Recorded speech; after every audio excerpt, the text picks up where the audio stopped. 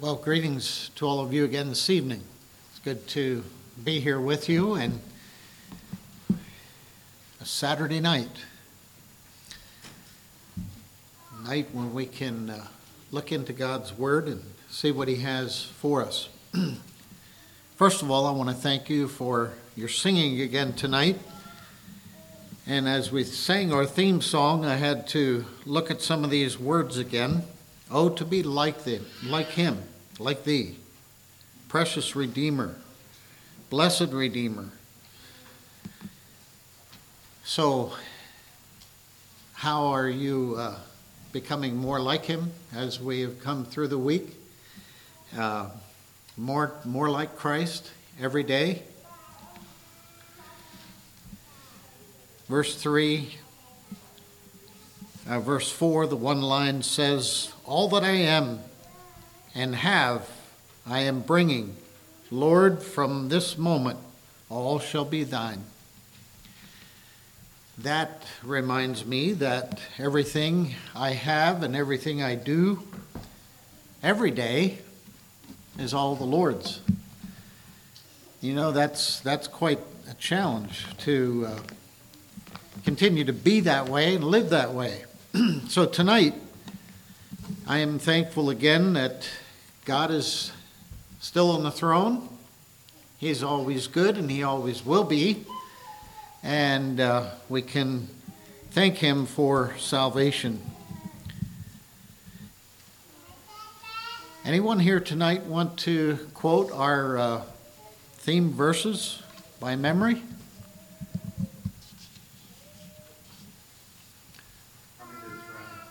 Sure.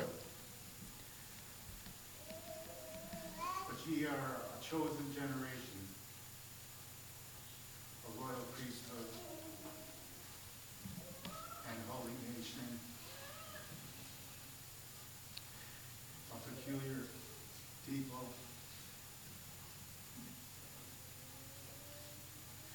that ye should shew forth the praises of Him that had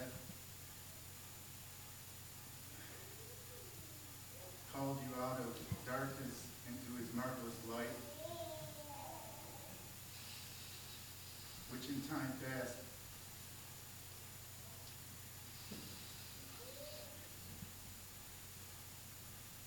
you were not a people,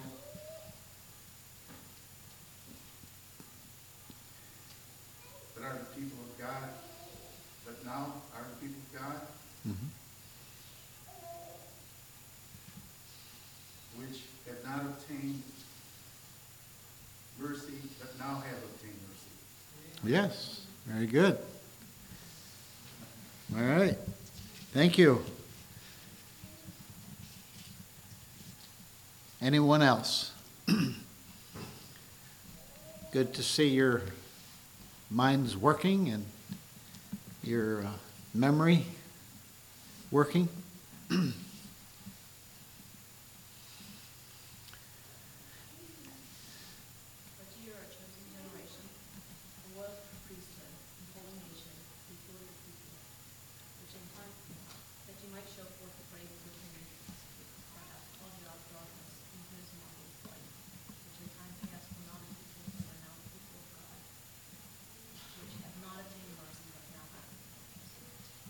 Very good. Okay. Thank you. You're putting forth the effort, and it's working. So, yeah, very good. Anyone else?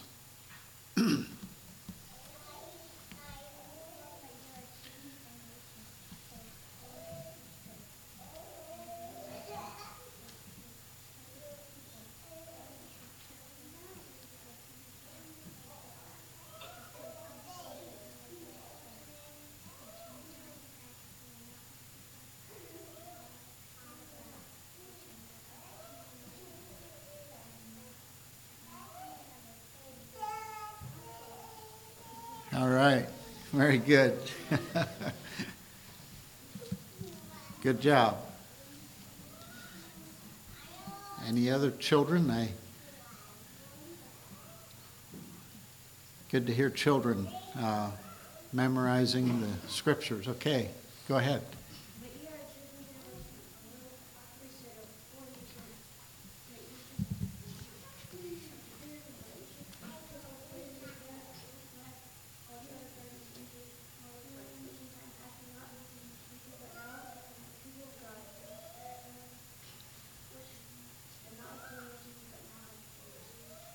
Very good. Okay, great.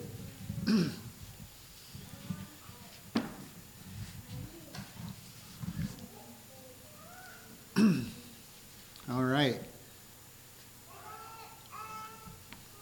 For the rest of you, we'll refresh our memory here and say it together. Verse 9, but ye are a chosen generation, a royal priesthood, and holy nation, a peculiar people, that ye should show forth the praises of him who hath called you out of darkness into his marvelous light, which in time past were not a people, but are now the people of God, which had not obtained mercy, but now have obtained mercy. All right. Keep working on it, and we'll see where anyone else is ready tomorrow morning and tomorrow evening yet. All right, well, for a message this evening, I'd invite you to turn your Bibles back to Genesis chapter 37. We'd like to consider another man. His name is Joseph. And I would like to maybe explain this term about Joseph, a man for all seasons. I would begin by asking you this question: does life matter? And we would obviously say, yes, I'm sure you would all say, life does matter. Do the choices I make matter? Psalms chapter 1, I thought about thinking about, does our choices matter? Psalm chapter 1 is probably one that many of you could quote by memory as well, but it talks about a blessing to the man that walketh not in the counsel of the ungodly, nor standeth in the way of sinners, nor sitteth in the seat of the scornful. But his delight is in the law of the Lord, and in his law doth he meditate day and night. He shall be like a tree planted by the rivers of water, that bringeth forth his fruit in his season. His leaf also shall not wither, and whatsoever he doeth shall prosper.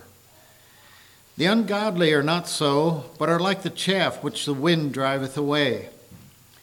Therefore the ungodly shall not stand in the judgment, nor sinners in the congregation of the righteous. For the Lord knoweth the way of the righteous, but the way of the ungodly shall perish. And so the question is maybe an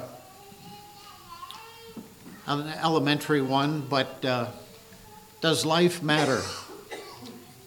Yes, life matters. And according to that psalm, those who are godly will meditate. The man who makes a choice not to be involved with the ungodly has a blessing from the Lord.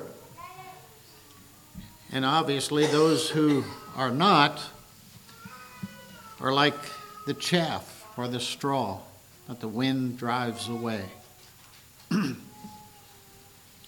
Now we think about the illustration of a tree, has its roots going down into the ground, is planted, and is solid, and is rooted way down, deep, so that the winds that hit that tree are not going to uproot it, unless obviously you have a tornado or something come through, uproots a lot of trees. But the tree that is rooted deeply has stability. And the man I want to look at tonight, we're going to see, I believe, had stability. Joseph is a man here, and again, we're just going to skim over quite a number of chapters here because his life spans chapter 37 all the way to the end of the book of Genesis, and so we'll point out some highlights as we look at the life of Joseph. First of all, we see in Genesis 37, and Jacob dwelt in the land wherein his father was a stranger in the land of Canaan. These are the generations of Jacob. Joseph, being 17 years old, was feeding the flock with his brethren, and the lad was with the sons of Bilhah and with the sons of Zilpah, his father's wives, and Joseph brought unto his father their evil report. Now I want you to notice here in verse 3, now Israel loved Joseph more than all his children, because he was the son of his old age, and he made him a coat of many colors. Just to comment here a little bit about Joseph's parents, especially his dad is pointed out here, that he loved Joseph more than all his children. I don't believe I'm telling you anything new by informing you as parents tonight that if you want to cause a problem in the life of your family, all you need to do is show favoritism. Is that right? It says he loved Joseph more than all the rest of his family, all the rest of his children. And so the matter of the coat of many colors, I did look into that a little bit, and having a coat in those times was not unusual. So it's not really an outstanding fact that his father made him a coat, but this coat represented something deeper than just keeping Joseph warm, okay? It represented favoritism. Let's read on, verse 4. And when his brethren saw that his father loved him more than all his brethren, they hated him and could not speak peaceably unto him. Verse 5, Joseph dreamed a dream, and he told it to his brethren, and they hated him yet the more. Quite an interesting story here that his brethren saw and observed that his father loved him more. And we could say that, this was a dysfunctional family. The brothers of Joseph were upset because they saw that his father loved him more than all the rest. And we sit here tonight and say, rightfully so. We understand that. So then Joseph has this dream, and he shares it with his brothers, and they hate him even more. And so this conflict goes on. And so in verse 6, he said unto them, Hear, I pray you, this dream which I have dreamed. For behold, we were binding sheaves in the field, and lo, my sheaf arose and also stood upright, and behold, your sheaves stood round about and made obeisance to my sheaf. And his brethren said to him, Shalt thou indeed reign over us? Or shalt thou indeed have dominion over us? And they hated him yet the more for his dreams and his words. And he dreamed yet another dream, and there you have the second dream that he had, and he relates that to his brethren again, and this hatred continues.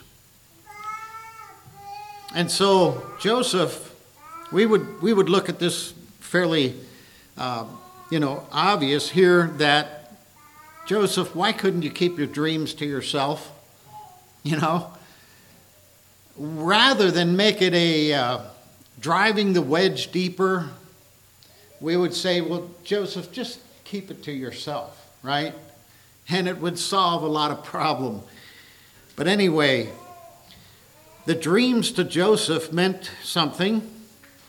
And since we know the whole story, we know how it ends. But let's walk in Joseph's sandals for a little while here and notice a few more things. Turn over to chapter 39.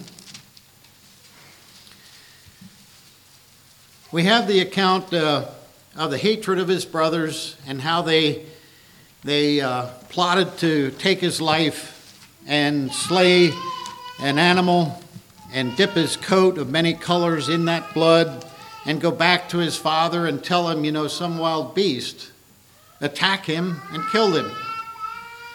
And so through all that experience, we know that Judah, his brother, came to his rescue and said, wait a minute, let's not kill him, but let's just throw him in this pit.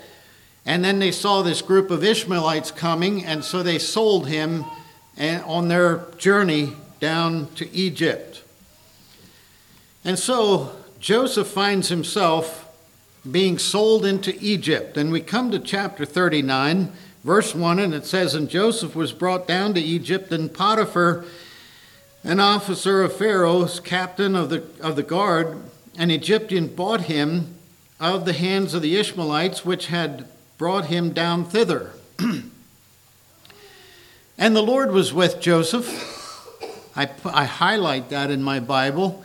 The Lord was with Joseph, and he was a prosperous man, and he was in the house of his master the Egyptian, and his master saw that the Lord was with him, and that the Lord made all that he did to prosper in his hand. And Joseph found grace in his sight, and he served him, and he made him overseer over his house, and all that he had he put into his hand. The fact that Joseph was now found himself far away from home in a foreign land, he is shown mercy by the king. He found grace in his sight, and the king turns everything over into his hand. He's promoted to oversee the affairs of the king. And so we come then to the jumping down to verse 8. Verse 7, it says, and it came to pass after these things that his master's wife cast her eyes upon Joseph, and she said, lie with me. And he refused, and said unto his master's wife, behold, my master wanteth not what is with me in the house, and he hath committed all that he hath into my hand. And he goes on and explains that, everything that Potiphar made him in charge of, and he had freedom to enjoy, except the fact that she was his wife. And we go on and we have this enticement and this occasion between him and Potiphar's wife. And he says here in verse 10, and it came to pass as she spake to Joseph day by day that he hearkened not unto her. And verse 11,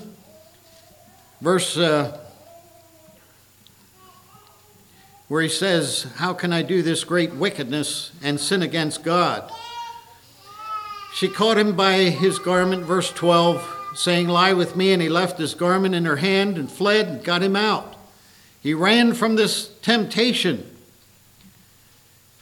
And when Joseph considered this temptation, now I read in chapter 37 that he was 17 years old at that time, and this is probably a few more years later. We have no idea exactly what his age is when he faced this temptation, but I would guess he was probably in his early 20s at the very oldest, possibly even 20 years old. And so for Joseph to stand there and to not respond to the plea and this temptation of Potiphar's wife, I'd like to say here that Joseph made and grounded his belief in God in his season of temptation. When Joseph said to this woman, how can I do this great wickedness and sin against God. You notice he didn't say, I'm just going to be sinning against you, even though that would have been true. Or he said, I'm not going to do this wickedness and sin against myself. That would have also been true. But he recognized one foundational thought here tonight that I want to impress upon all of our minds, that Joseph recognized that this sin would have been a sin against God, the very creator of Joseph himself. And so when you think about it, this temptation helped Joseph to ground his belief and his faith in the fact that God would have seen his sin. And tonight as we think about, especially for young people who face the temptation of immorality or any kind of other sexual sin, let me just tell you that I've grown up in teenage years as well. And we as young people sometimes have the idea that, I can pretty much hide what I want to do. My parents will never know it. My minister in church will never know it. Let me just help you to imagine here. I said Joseph, in this situation, was far away from home. If anybody could have made an excuse about nobody else knowing about this particular action that he was tempted with, would have been Joseph himself. Nobody's around. Nobody around here knows who I am, except for the king and maybe a few other people. And so you see how enticing this temptation was for Joseph? And so he grounded his belief and his faith in Almighty God while he was facing this temptation, because he recognized that, even though he could have hid it probably from everybody else and nobody would have known, God in heaven was still watching him. And let me remind you tonight, young people, middle-aged, wherever you are, if you think that you can hide what you plan to do that's against the Word of God and it is sin, you will not get away with it. Because God sees. And so, Joseph took a very strong stand and a right stand in this time of temptation. And so, we notice here then, because of the situation, what happened, that he took off and ran and got himself out of there. But one problem. He left his coat with her. And now we see what happens. In verse 13 of chapter 39, and it came to pass when she saw that he had left his garment in her hand and fled forth, she changed the story. Verse 14, she called unto the men of her house, and spoke unto them, saying, See, he hath brought in an Hebrew unto us to mock us. He came in unto me to lie with me, and I cried with a loud voice. And it came to pass, when he heard that I lifted up my voice and cried, he left his garment with me and fled, and got him out. So here you have Joseph doing the right thing. You have this woman changing the story completely around, and then you have her telling the king what happened. And he ends up in prison. Can you imagine for a moment Joseph in his prayer to God the first night he's in prison, saying, God, I did what is right, and here I am in prison. You want to talk about a disappointment for a young man who did the right thing, and now he's falsely accused and thrown into prison. But again, Do not forget the fact that Joseph grounded his faith in God through a time of temptation. So we move on in Joseph's life. He is in prison because of false accusation. And he gets to be put in charge in the prison. They saw that he was a godly man. God was with him. And so even the keepers of the prison showed respect and honor to this man. And he's put in charge of the other prisoners. You have the relationship of the chief butler and the baker in chapter 40. And I won't read a whole lot about that. And the chief baker, his job was in charge of making the king's food. The butler was in charge of tasting all the king's food and drink before he would be given that. And so they, for some reason or other, under some conspiracy possibly against Pharaoh, were also thrown in prison. And so you have Joseph meeting the butler and the baker in prison. And so these men also have dreams. And Joseph interprets the butler and the baker's dreams. There's a lot of dreaming going on back then, I guess. But Joseph had the gift of God on his life to interpret what was going to happen. And so, long story short, you understand what happened with the butler and the baker. He interpreted their dreams, and they came to pass. But Joseph kindly reminded them to remember me when you get out of prison. What did they do? Forgot it. Forgot all about Joseph. And so there again, we have the pain. Why this? He's thrown into prison, falsely accused, thrown into prison, and here he interprets the dreams of the butler and the baker, and they forget about him. So there's more pain and more hurtful experiences. And again, the statement I want you to think about here with all of the pain that Joseph went through is he grounded his peace in his session and his season of pain. He grounded his peace with God in his season of pain. How many times, you probably have all read through this man's life story, many times maybe. And I challenge you the next time you read through the life story of Joseph to think about all of the times and the places that he found himself in, and those around him recognized that God was with him because what he did prospered. Who else could make it prosper but God? And so then we come to chapter 41. And Pharaoh has some dreams. And he sees his dreams are there by the river, and he sees 7 well-favored kin and fat-fleshed. And you understand the dreams of Pharaoh.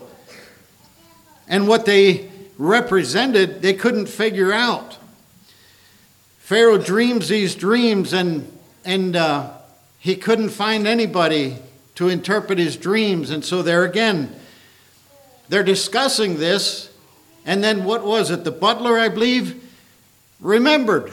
Oh, yes. You know, you have those moments sometimes when the light comes on from things in the past, and you say, hey, I do remember. I remember that man in prison. And so Pharaoh says, is there anyone that we can find who could interpret these dreams for me? And Joseph is brought out of the prison. Chapter 41.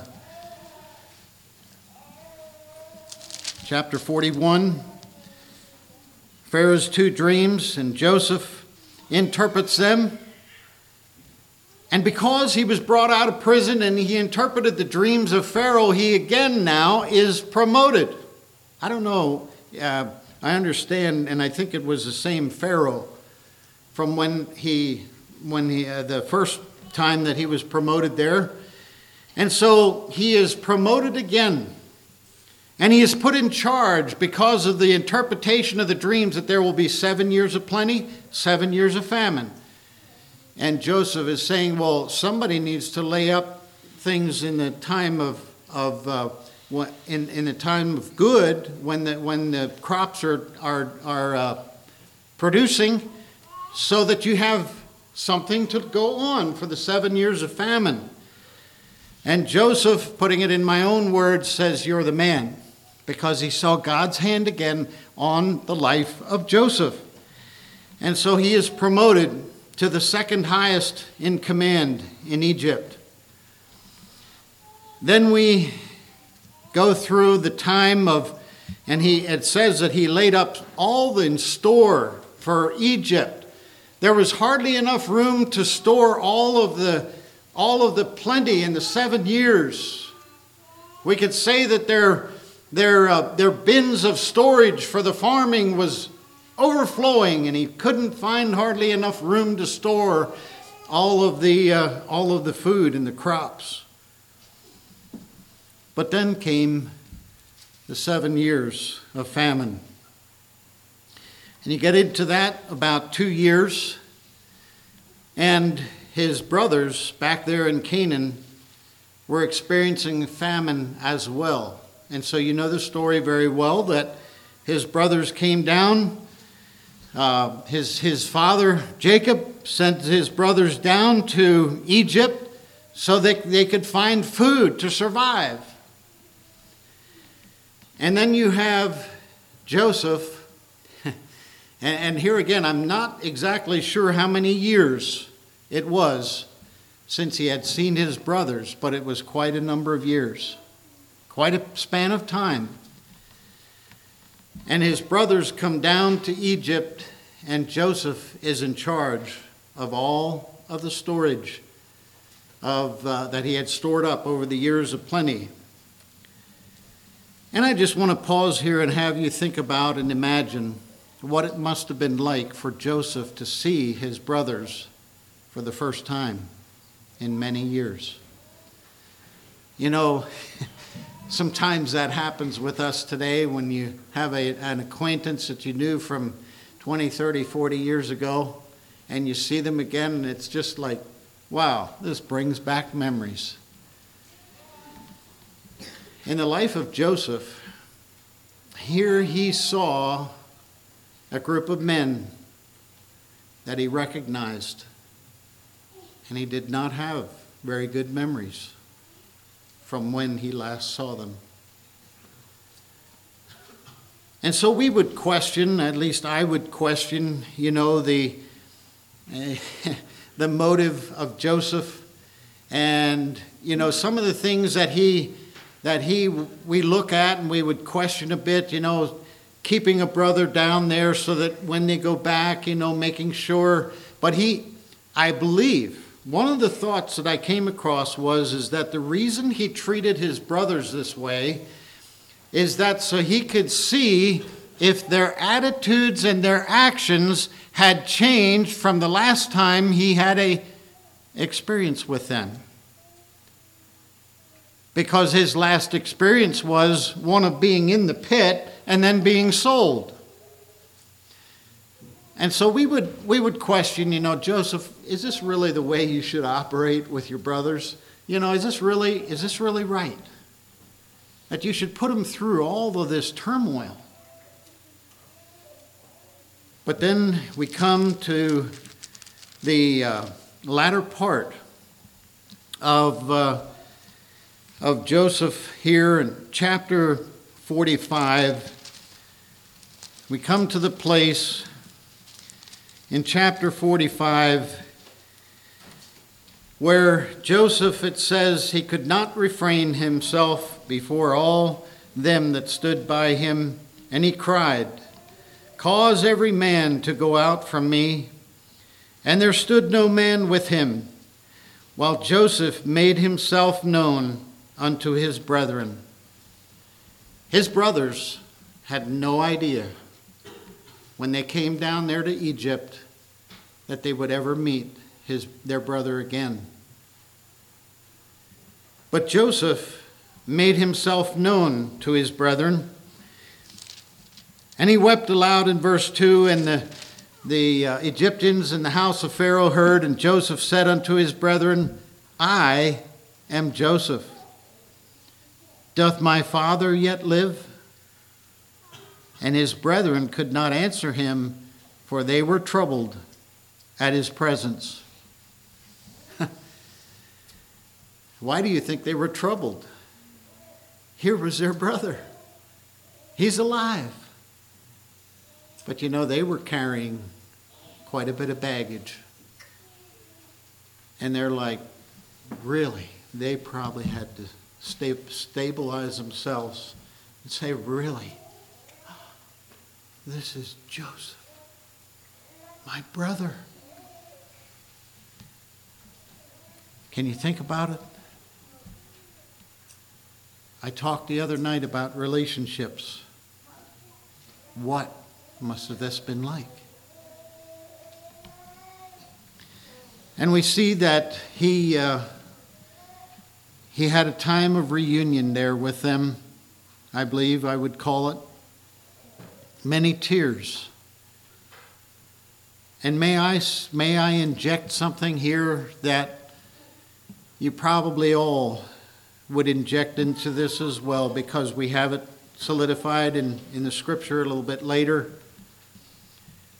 There were lots of tears and lots of rehearsing, lots of restoration possibly, and lots of forgiveness, I trust.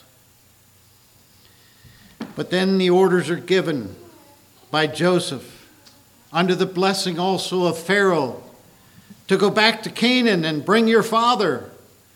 Come down to Egypt. Bring all of your families. Bring them down to Egypt. And so that's how they survived the next, 3, 4, 5 years, I believe it was. And Jacob, when he found out that his son Joseph was still living, Bible says that he almost had a heart attack.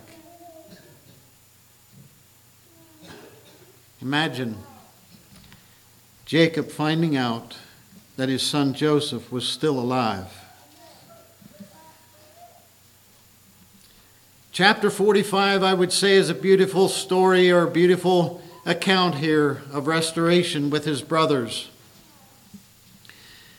And the final point that I would like to point out here is that Joseph was generous and forgiving in his season of power. Let's just think about this for a moment. Joseph, being the second in command in Egypt, and here come his brothers. Here come his brothers who sold him into Egypt X number of years ago. You and I sitting here tonight could pretty much identify with the fact with Joseph saying, aha, now I can get even. He's in power, right? He's second in command. That's why I say Joseph. Joseph is an example of the Lord Jesus Christ. No, he wasn't perfect.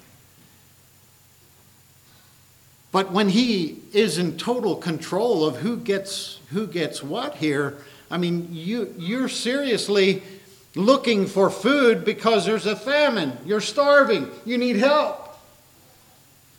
And while Joseph had the authority to give or not to give, wow, could you see the old flesh rearing its ugly head up and say, it's my turn to get even. Wow. What a temptation that would have been. But we all know the end of the story. Genesis chapter 50 and verse 20. And you know, these brothers were fearful about Joseph. And Joseph had told them, you know, you meant it for evil, but God meant it for good, sending me ahead to preserve life. Joseph recognized the purpose of God through all of this. And yet his brothers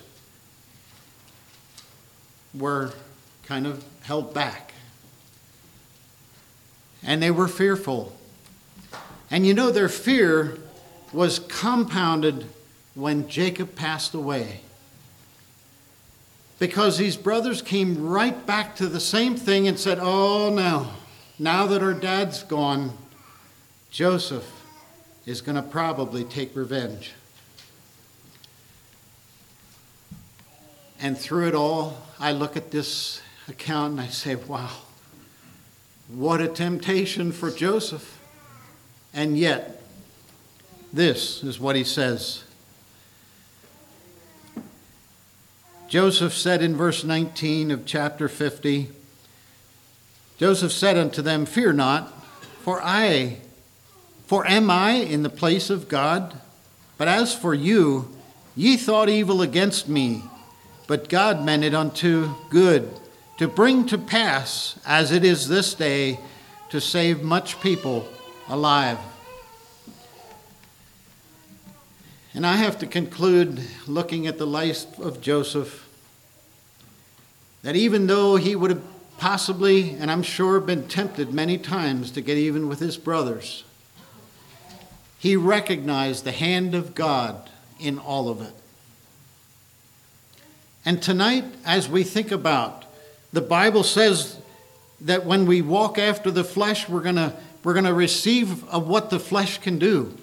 When we walk after the Spirit, we're going to receive from God the blessings of following God. And so, as we think about Joseph, there's a lot more lessons that we could talk about, but I just want to end tonight with a story that I think will help us to grasp a bit of what it's like to live and follow the Spirit of God.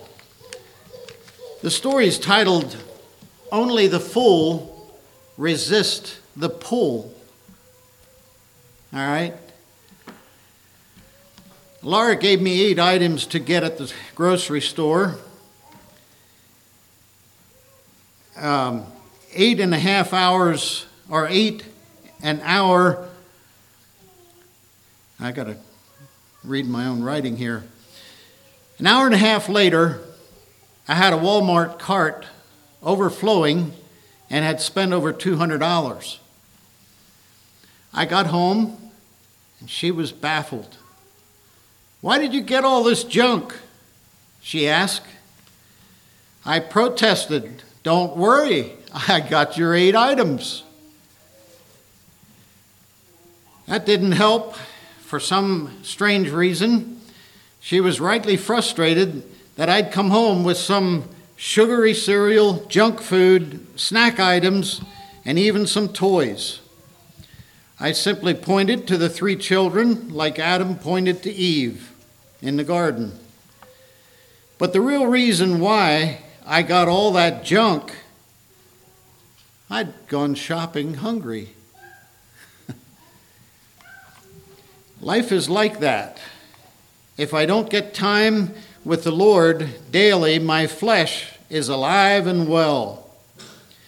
It hasn't been satiated and subdued by the Spirit, and thus is looking for anything and everything to satisfy it. It's unrelenting, and I inevitably end up with much more in the cart of my mind and body than I ever intended for that day. Things like pride, lust, apathy, a critical spirit, eating for sport, binging on the news, and insistently checking my emails and texts seem to jump out of the shelves of life's grocery store. And conversely, When I fill up on the things of this world, I lose my appetite for the things of God. Just like my children not wanting a healthy dinner because they've had sweets and snacks, and still I look to the Lord and protest. But I had my quiet time, Bible, prayer, and some worship music. Yet at the end of the day, there often is this: only the fool resist the pull. The only way to resist the pull of the flesh, the world, and Satan is to constantly be filled up by the Spirit. Quiet times are good, but they aren't sufficient. We are to be constantly drinking in the Spirit, yielding to the Spirit, seeking to align our hearts and minds to the things above. That alone, correction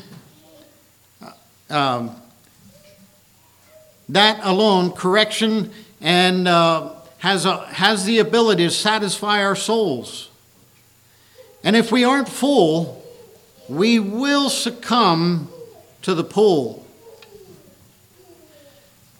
Quit trying to bathe life's temptations and struggles through habits, life hacks, more effort, and healthy choices. The only antidote for sin is to feast on the things of the Lord. Then and only then will the world's sugary, sweet poisons lose their appeal and reduce their pull. The familiar verse that you've heard before, which bears repeating again, is Galatians 5:16. But I say, walk by the Spirit, and you will not gratify the desires of the flesh. And so tonight, if you are struggling with sin in your life and can't seem to get out of Satan's grip, write a prayer asking God to help you walk with him all day, and therefore not take that which leads to death. In a position of humility, pray and ask God to keep you from your struggle for the next 24 hours. Text or call a brother or sister in Christ to let them know if you've stayed free from your struggle for the last 24 hours. And tell them you're also committed by God's strength to staying free for the next 24 hours, and that you will be updating them on how you're doing. The strong, only the full, only those who are filled with the Spirit can resist the pull of the flesh to fill the lusts and desires of the flesh. Tonight, as we looked at the life of Joseph, who went through lots of difficulties, hardships in life. Yes, did he have his struggles? I'm sure he did. But he relied on the power of God to help him through each situation in life that could have brought him to his end and succumb to the pressures of the world. Can you be a Joseph tonight? Can I be a Joseph tonight? Yes, we can. And we can overcome. Is the pull of the flesh strong? Absolutely. Can we overcome it by ourselves? Probably not. Most likely, and most times, not at all. We need the power of the Holy Spirit to help us. The power of the blood of Christ. Jesus Christ living in your heart, the Holy Spirit directing your thoughts and your mind, what you think about, and how you face temptation, like Joseph did. How can I do this great wickedness and sin against God? We understand that that was a moral temptation. Tonight, you may not be struggling with that in that area, but maybe some other area, whatever it might be. Can you have victory tonight over the flesh and walk according to the Spirit? Yes, you can, but not on your own. You need the power of God.